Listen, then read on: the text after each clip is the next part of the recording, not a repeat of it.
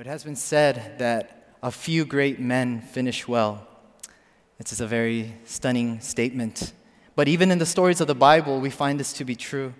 As the Bible gives us examples and accounts of those who had great beginnings, yet faltered in the middle years of their lives, or even towards the end of their lives. And I came to wonder as I pondered upon this statement, few great men finish well.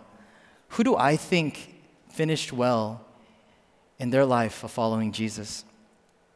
I can think of many people in my imagination, many names come across, but I was able to be reminded of a man that we lost recently in these past few months, a very godly man, a man by the name of Ravi Zacharias.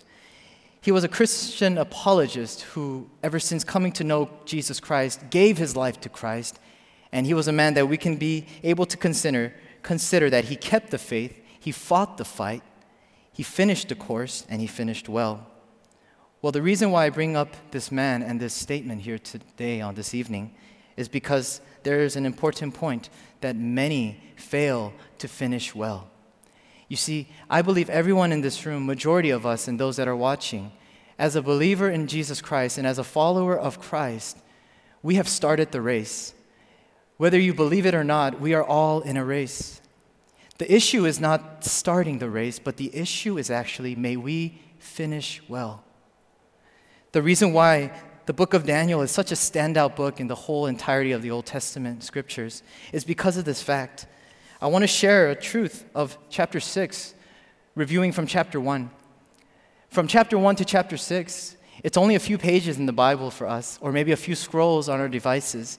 But in actuality, many, many years have gone by since chapter 1 to chapter 6. And it is believed that Daniel at this time in chapter 6 is to be in his years of 80s.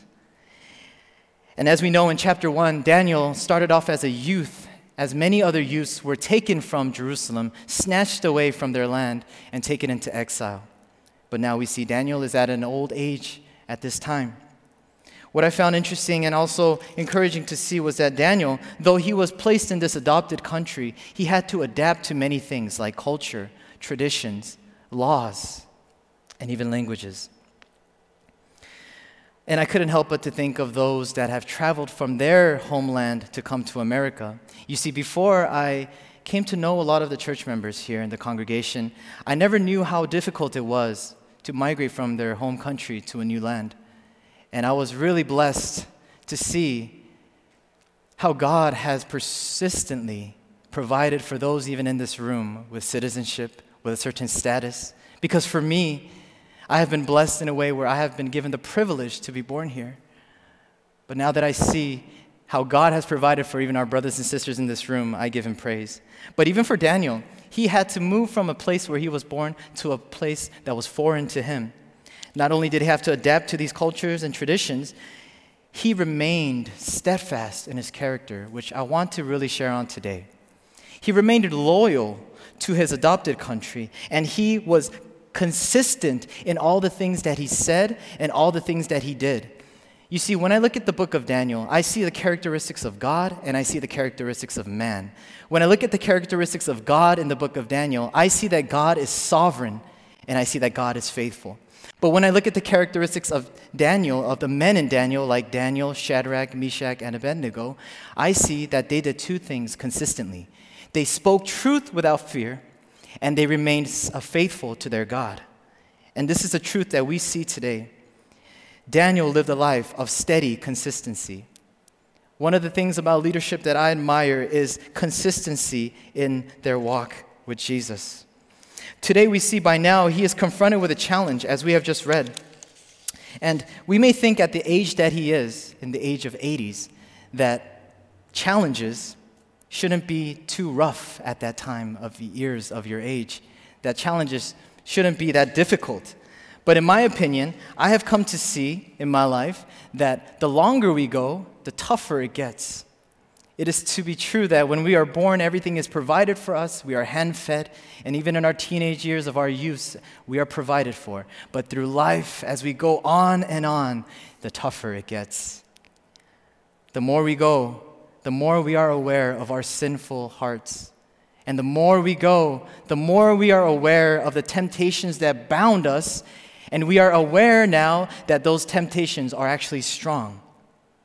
So to be able to get to the final decades of your life like Daniel, and to run to and through the finish line, it is of great encouragement to us. Looking at the idea of the finish line, I was reminded of one of my favorite things to do. I'm very fond of sports. I was a very active child, and I'm still active now. I enjoy playing soccer, but more than soccer, the sport itself, I enjoy what takes place in soccer. Running is one of my favorite things to do. People think I run fast because I want to score a goal or I want a victory, but I actually run because it makes me feel free. It makes me feel good. And I never realized why I loved running so much until I was preparing this sermon. Before, I always thought running was a part of my childhood to my high school years as I was in the track team. I always thought running was just something I did because of anxiety or to be free or to just clear my thoughts. But I came to realize running didn't bring me pleasure, but it allowed me to find pleasure in God. And speaking of running, I thought of one famous runner. If those that are here have seen the movie Chariots of Fire, you will know that there is a famous man that is depicted in that film. He was not just a runner who was running into the Olympics trying to win the gold medal, but he was known to be a runner for the Lord. In 1924, this man named Eric Liddell, he was qualified in the 100-meter race for the Olympics. But when he saw the schedule of when that race was, he refused to run that race. The officials questioned him, "Why do you refuse to run this race? You can possibly be an Olympic medalist, gold medalist." And he said, "That day is Sunday, and that is the Lord's day, and this is a day I dedicate to my God." A few days later, however, after he lost some fan base, after many people disagreed with his beliefs, there was another race that he was already qualified for. There was a 400-meter race that was taking place. He not only ran this 400-meter race a few days later, but he actually won the gold medal and he broke the world record. 400-meter race, he finished it in 47.6 seconds. Nobody expected him to win. Nobody sided for him. Nobody favored him. Just like we see Daniel. Daniel seemed to be alone. But God was on Eric Liddell's side, as we see that God is on Daniel's side and God is on our side. Eric eventually gave up running, the passion that he had. He gave up the fame that came with the medal, and he became a missionary in China. He later died at the age of 46 because of a brain tumor. But when I look at the life of Eric Liddell, I realize one thing. He ran as fast as he could. His whole life was dedicated to winning the Olympics as a gold medalist. His life was fast-paced.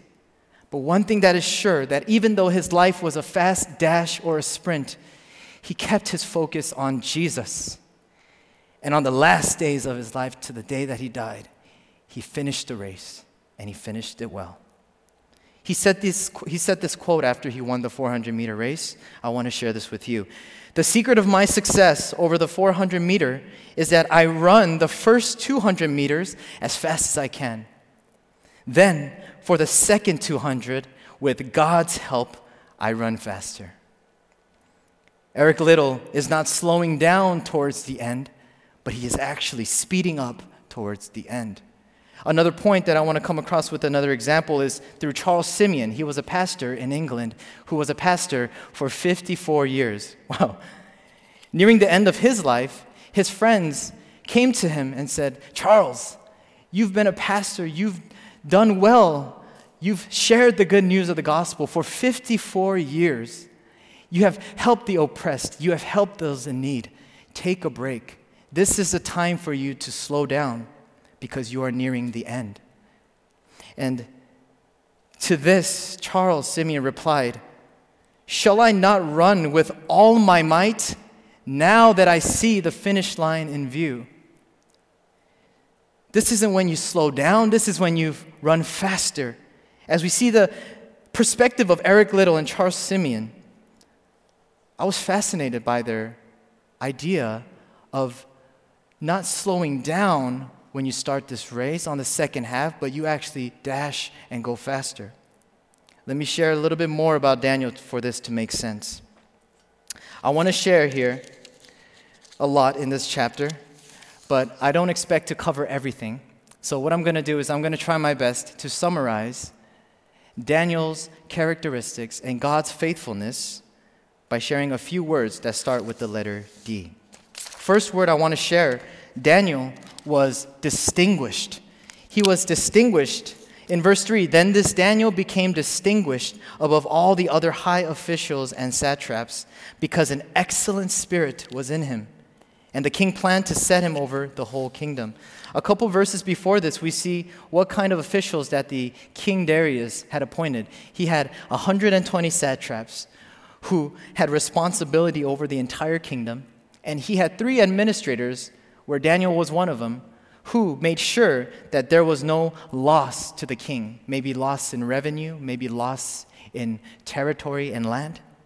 But Daniel was in line to receive the top position. And I came to ask myself, as I do when I read the Bible, why did King Darius choose Daniel, who was 80 years old in this life? Why would he choose such an old man? Well, the Bible even gives us the answer in the same verse, because Daniel had an excellent spirit in him. In other words, there was a quality about the life of Daniel. There was an exceptional capacity in Daniel's characteristics, in his quality of life, for being able to face and overcome many difficulties in his life. As we know in the book of Daniel, Daniel is faced with a life-threatening situation, as he is in Daniel chapter 2, as he is told to interpret the dream, or even come up with whatever the dream was, to guess what the dream was. And even in Daniel chapter 4, he once again interprets the dream. But he is faced in many difficult situations of his life. I believe many of us are now facing many difficult and challenging situations of our lives. But Daniel had God on his side. He had an uncanny wisdom that was provided by God, from God, for the glory of God. Daniel not only interpreted dreams, but he had an amazing gift, an amazing blessing to make practical judgments to those he was serving under. Because out of the kings that he was serving under, out of the many kings, he was able to make practical judgments that brought benefits to those who were in authority above him. Daniel was distinguished. He was a standout guy. Daniel was distinguished by the quality of his life, and Daniel was distinguished by the integrity of his life. Verse 4 reads, "And the high officials and the satraps sought to find a ground for complaint against Daniel with regard to the kingdom, but they could not find no ground for complaint or any fault, because he was faithful, and no error or fault was found in him." When you think about this, it's pretty significant, because when you think about the positions that Daniel was in, they were very susceptible positions to a dishonest living. So to say, he was working with the officials, he was working with those of great power and authority. He too could have possibly fallen into great temptation and great dishonesty living in his life. However, the Bible tells us in today's reading that Daniel was blameless because he was faithful. He was neither corrupt nor negligent in his life. He had a quality of integrity. The best way for me to explain integrity is to be the same person in your public persona and in your private morality. The Bible tells us that Daniel had this kind of integrity, that no matter where he went or who he was with, he was always the same man. Public view and private secrecy where no one is looking. How is our integrity? I can tell you, for one, that I have struggled, am still struggling with the idea of integrity. But Daniel and the Bible today reminds us how Daniel reveals the integrity and remained faithful to his God. Daniel was marked by stability in a world that was shaky. Daniel was marked by purity in a world that was increasingly dirty. And Daniel was marked by integrity in an environment that was shady. And we see why the king would choose such a man to be the prime minister. Second word I want to share here, out of the 5, just so you have an idea of how long this sermon will be. The second word is Daniel was first distinguished, but Daniel was also despised. You would think that such a great guy, a guy of great integrity, a guy of great quality of life, would be favored by all, would be admired by all, would be respected by all. But we all know by now that no matter who we are, to put it in a worldly term, there will always be haters. And I know that some of you may have experienced this or be experiencing it now, but Daniel was despised by those around him. The transition between verse 3 and 4, we see first that the king wanted to set him over the whole realm of his kingdom. However, in verse 4, we see the governor's satraps sought to find a trap, a charge against him. At this time, I do want to briefly share a point of jealousy. Jealousy is a dangerous thing. 질투, right? Jealousy is a dreadful thing in the life of the believer. There's many sermons on jealousy, but one thing that I was able to kind of dig deeper on this point this time around was that where does jealousy usually come from? And I realized we're often not very jealous of those that are distant from us. As I mentioned that I like sports, I'll name a few athletes. Kobe Bryant, Lionel Messi, Serena Williams. When I see these athletes, I don't find myself to be raged with bitterness and jealousy for them. I admire them, I respect them. And why? Because I am not in close relationship with them. They are distant from me. We admire them, but we are not jealous of them. So where does jealousy strike? Jealousy comes from those that we are close with, and jealousy comes in those we are in close proximity of. I want to ask you this question. Who are you most jealous of usually? I try to really consider this question, and I think the best answer is our friends. Our family too. We become jealous of our siblings and our relatives, but many times we become very jealous of our friends, do we not? For an example, you and your friend working same hours, just as hard, but they get a promotion, and you feel this sense of unfairness. Why do they get a promotion? Why do they get paid more when we work the same? When I work just as hard? What about for some of us here that are younger, trying to get into a good school? You all apply to colleges, your friends, and you always talk about it. My top choices are going to be these options, and all your friends get their number one choice. But for some reason, you do not get accepted. Are you not jealous at that moment? You feel like some sense of unfairness. Maybe some of us here, including myself, we see our friends on Instagram, on Facebook, on social media. We see how happy they are in their marriages. We see how happy they are with the children they have. They look like they have a wholesome family, yet why am I still single? What is going on here? Does God not love me? Why are they blessed? And you sense this jealousy. Or even for those that have families, you visit other families and you look at their living conditions. Wow, they live well. Why do I not live well? Or even your financial comparisons. These are just examples I want to give as we look into this verse of how these satraps, governors, and officials were jealous of Daniel, of how dangerous jealousy is, and what kind of dangerous choices that jealousy will lead us to make.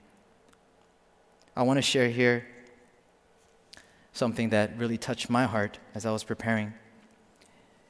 There is a sense of connection on how we can celebrate the success of others. I know I actually bring this up quite often in my sermons. But can you celebrate the success of others? Because the success of others and how you celebrate with them is a key indicator of your relationship with God. Think about this for a second.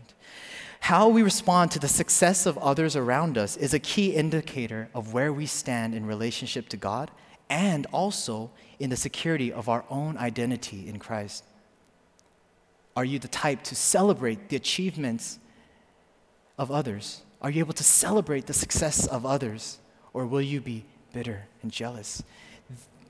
It is saying that this is a key indicator of how we are in our relationship with God, but also in the security of our own identity in Christ.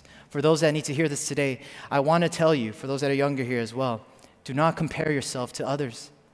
Because when you compare yourself to others, you tend to forget who you are in your identity in Christ. You tend to forget your security that you have that comes in Jesus Christ. Because when you compare, you feel that things are unfair. You feel like they have a life that's better, and therefore you become insecure.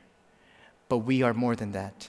We have security in Christ, and our identity is in Christ. Therefore, we are who we are. We are blessed with what we have. We are graced by God who cares about us individually in many ways. And this is where we find security, in knowing our identity in Jesus. Going back to this point of these men, these were very bad and evil, manipulative men, shrewd men, trying to find a charge against Daniel, but they could not.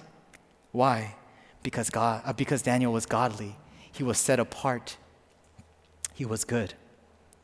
Meaning, when the Bible tells us to show your good deeds among men that your Father in heaven may be glorified, Daniel not only did good deeds 1 day or 2 days out of the week, he lived a life where in every aspect of his life, goodness was injected into his life. The goodness of God was revealed in every area of his life. It was injected into his workplace. It was injected into his privacy. It was injected into the public. His life in itself was an example of goodness, that there was no room for fault or error. His everyday walk with God invaded every aspect of his life. And this is a challenge to us.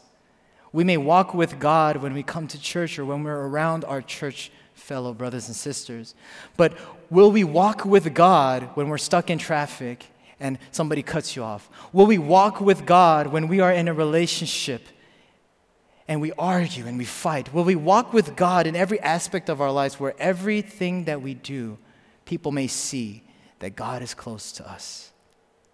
Well, in verse 5, they devised a plan. And as they devised this plan, they revealed it to the king. They brought it to the king and said, "We bring this offer to you, king, that you may sign this decree that if anybody petitions to anyone else other than you, or any other god other than you, that they should be thrown into the lion's den." And the king hears this offer, and he says, "We will sign this decree." The trap was set, and all they had to do was now make this decree signed and ordered. I bet that these kings and officials walked out of that room where the king was and probably felt good about themselves. You know, we're doing an honorable thing. We're looking out for the best interests of the king. We're looking out for the best interests of the country. It is not because we are jealous of Daniel, but I actually find that hard to believe. I highly doubt that this was the reason. I do believe that they were jealous of Daniel. But another question came to my mind. Why? Why were they jealous of Daniel? What was the reason? It's because I believe they couldn't handle his unswerving commitment to God. They couldn't handle the fact that Daniel loved God with all his heart, soul, and mind, and all his strength.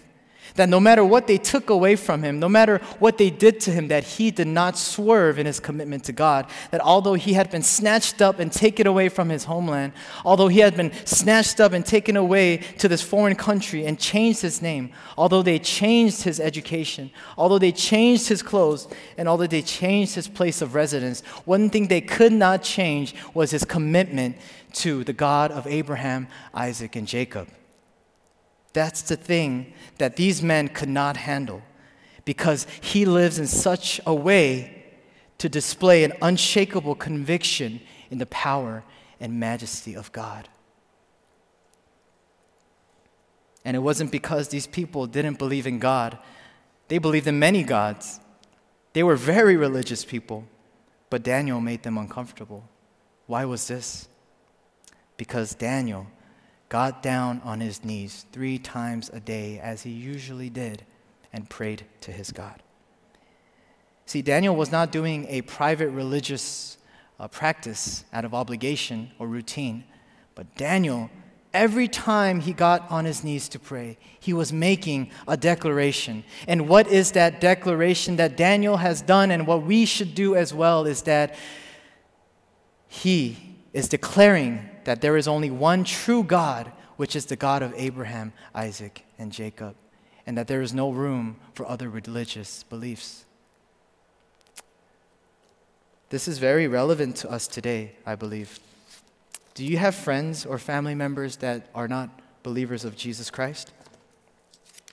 Because one thing that will upset those friends or family members is when you say Jesus is the only way, the truth, and the life.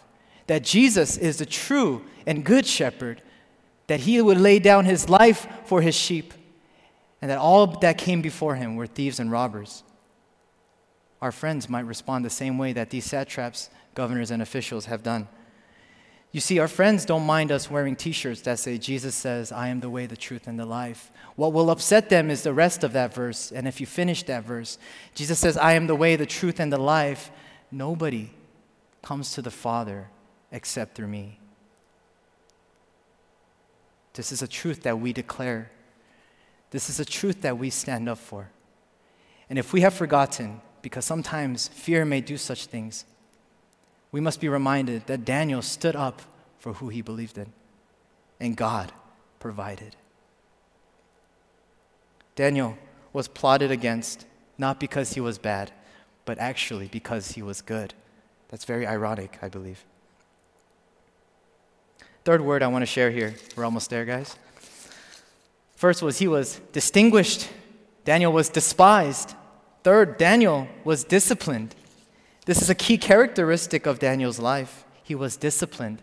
And because Daniel was disciplined, even his opponents used that life of discipline against him. And if we read through verse 10 through 13, we see that this is what they used against Daniel. There is no other way that we can do. However, we will do this to the God that he serves. And they brought the document before the king. They saw that Daniel was disciplined in praying 3 times a day. There's a little word here in verse 13 that I do want to emphasize on before we move on here. And that word is still in verse 13. I actually don't have it in my ESV version, but NIV or other versions might have this word. In verse 13, it says that Daniel still got down on his knees. He still, if I could find it here, he still made his petition 3 times a day. This is a very important word because if this word still was not there, this leaves open the possibility that Daniel only started to pray because of the decree, because of what the king had ordered. In other words, did Daniel start praying because he wanted to stand against the decree? No, it wasn't. Daniel did this because this is what he did every day. He was praying always. He still prayed 3 times a day. You see, Daniel's commitment grew out of a life of steady consistency. Daniel had formed holy habits. When I think of holy habits, I think of prayer. And when I think of prayer, I think of a couple people in my life. My mother, my grandmother, and Pastor Daniel. We see Daniel the prophet Daniel, praying 3 times a day. We see Pastor Daniel, who was given this commitment, who has raised this commitment in his life to pray every morning. Holy habits do not come overnight. For Daniel, it came through a lifetime of commitment and consistency. What is another holy habit that you may think of? Reading the Bible. You may say, you know what, I think I'm going to read my Bible right now. I'm going to receive a blessing. What a blessing it is to read a Bible. To be honest, you might not receive a blessing every time you read the Bible, and I'm sure you realize that by now. But it's good to read our Bible. Why? Because it's the Bible, and because you need to, and we need to. Daniel shows us he did it from the beginning, and that's why even at the age of 80, he is still doing it. before we move on. If you're a jokester, if you love cracking jokes as a teen, I guarantee in your 80s, you'll be cracking jokes, maybe even miserable jokes. If you do nothing but complain and see negativity in life as a pessimistic person at the age of 40, at the age of 70, you still might be someone that complains. If you have road rage at 20, you may still have road rage at 40. What I'm trying to say here, and the point of the matter is, the accumulation of your years of who you are and what you are, even in the terms of grace, because we know that we are a new creation in Christ, and He makes all things new.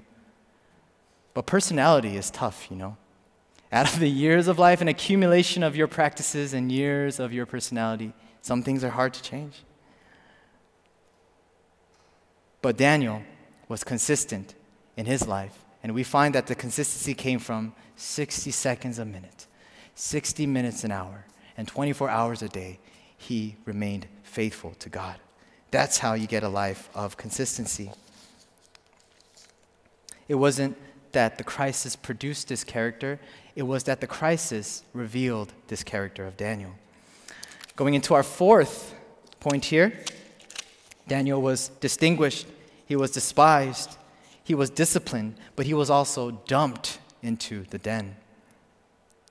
Because of time, I do want to push forward here.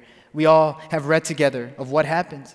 The king is heartbroken because of the fact that he admired this man, Daniel, the man that he wanted to make the next prime minister, the next high official, to rule over the land. But because of this trickery that the officials have schemed, he is now unable to save Daniel's life, even the king himself.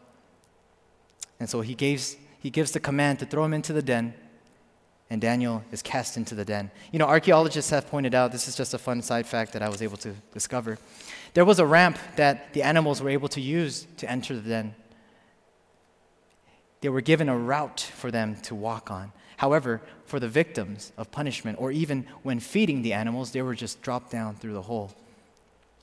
They sealed the mouth of the den with a stone, double sealed it so no one can interfere. And the faithfulness of Daniel in the past was a preparation for the faithfulness in the present.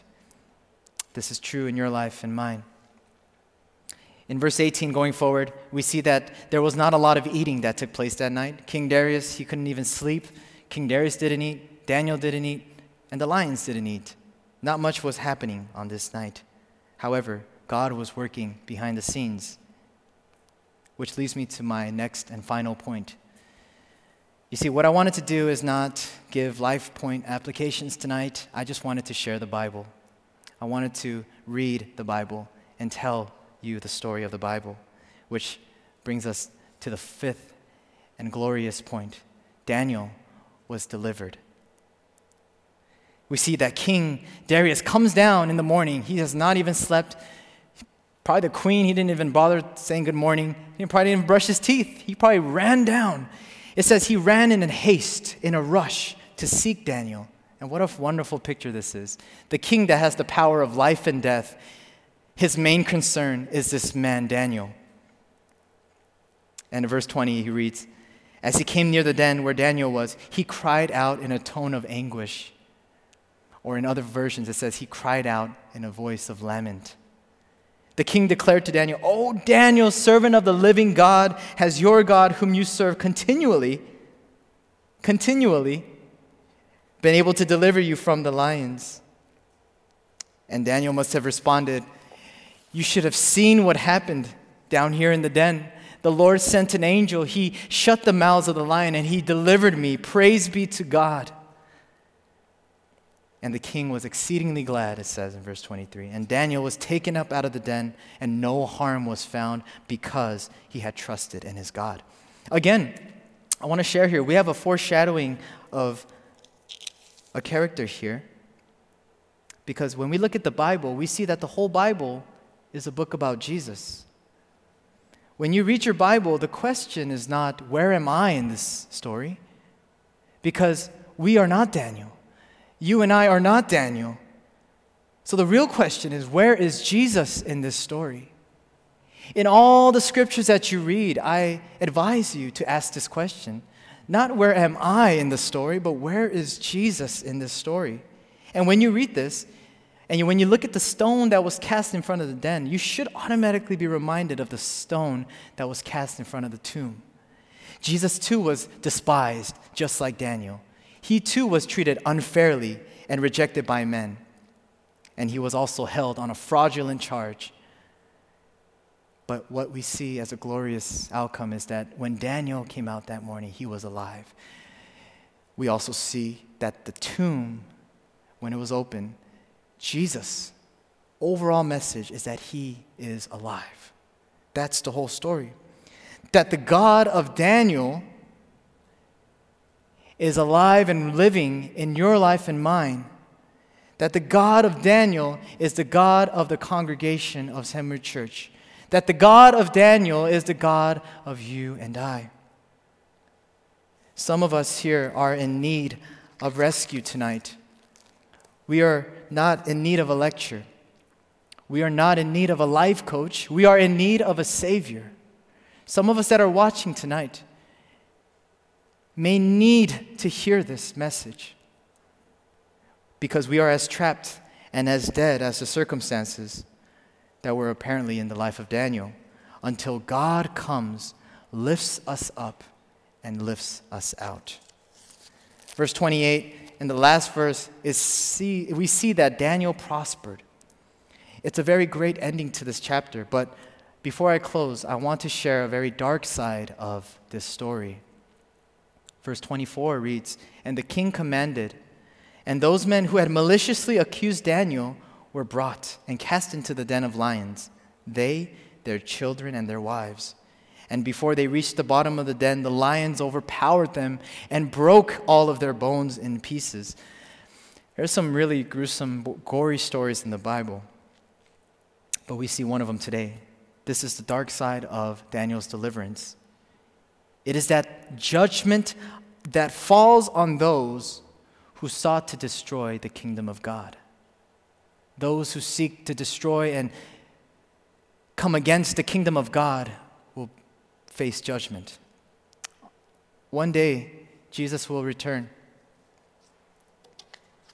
And on that day he returns, there will be joy, there will be shouts of joy, but there will also be cries of anguish. Joy on the part on those who are ready for him, ready to meet him. But there will be anguish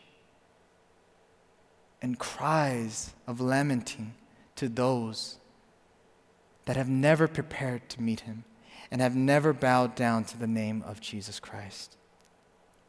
That is why the Bible tells us that today is the day of salvation.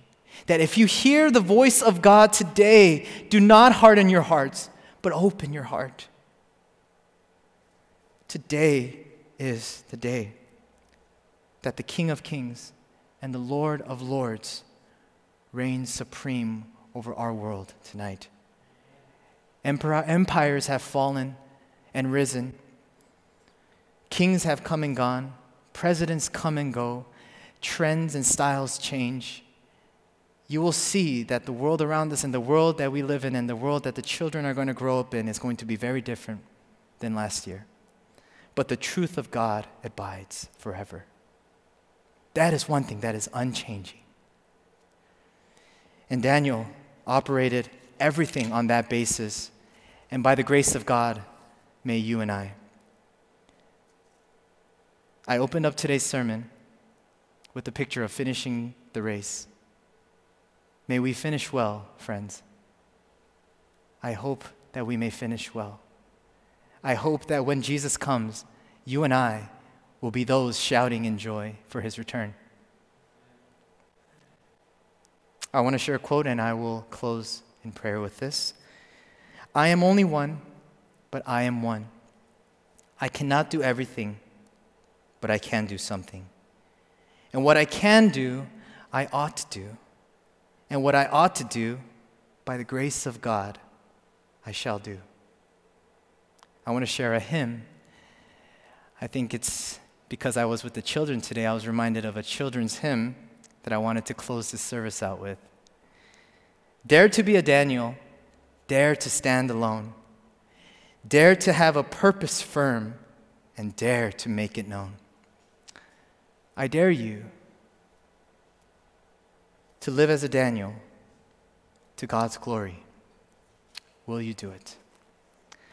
Father, we thank you, Lord, for this message that has brought challenge, comfort, and possibly conviction to those that are watching. Many times in the world that we live in, we may be distracted by the things that we see with our eyes. We may turn our hearts away from God and into man. We may fear man more than we fear our God. But today we see the story of Daniel. And in this truth and in your word, O God, we see that Daniel spoke truth in all aspects of his life, and he remained faithful in all he did. So, Father, would you help us? Because we are helpless without you.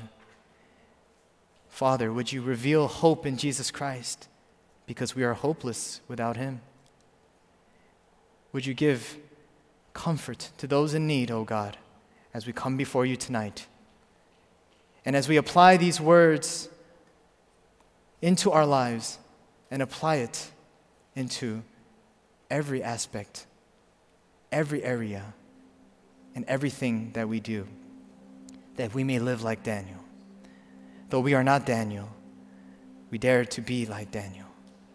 We dare to be like Jesus. Because you have told us in Genesis 1:27 that we are created not as any other image of creation, but we are created in the image of the holy, one true living God. So, Lord, we find security in knowing who we are and seeing our identity in Jesus Christ. Thank you so much, God.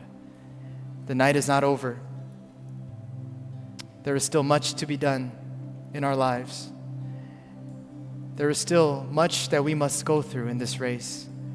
Help us, Lord, as you have granted Daniel wisdom and provision.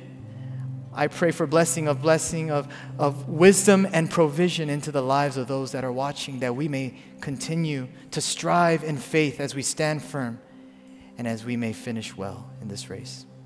May you be glorified and truly remembered for who you are. We thank you. In Jesus' name we pray.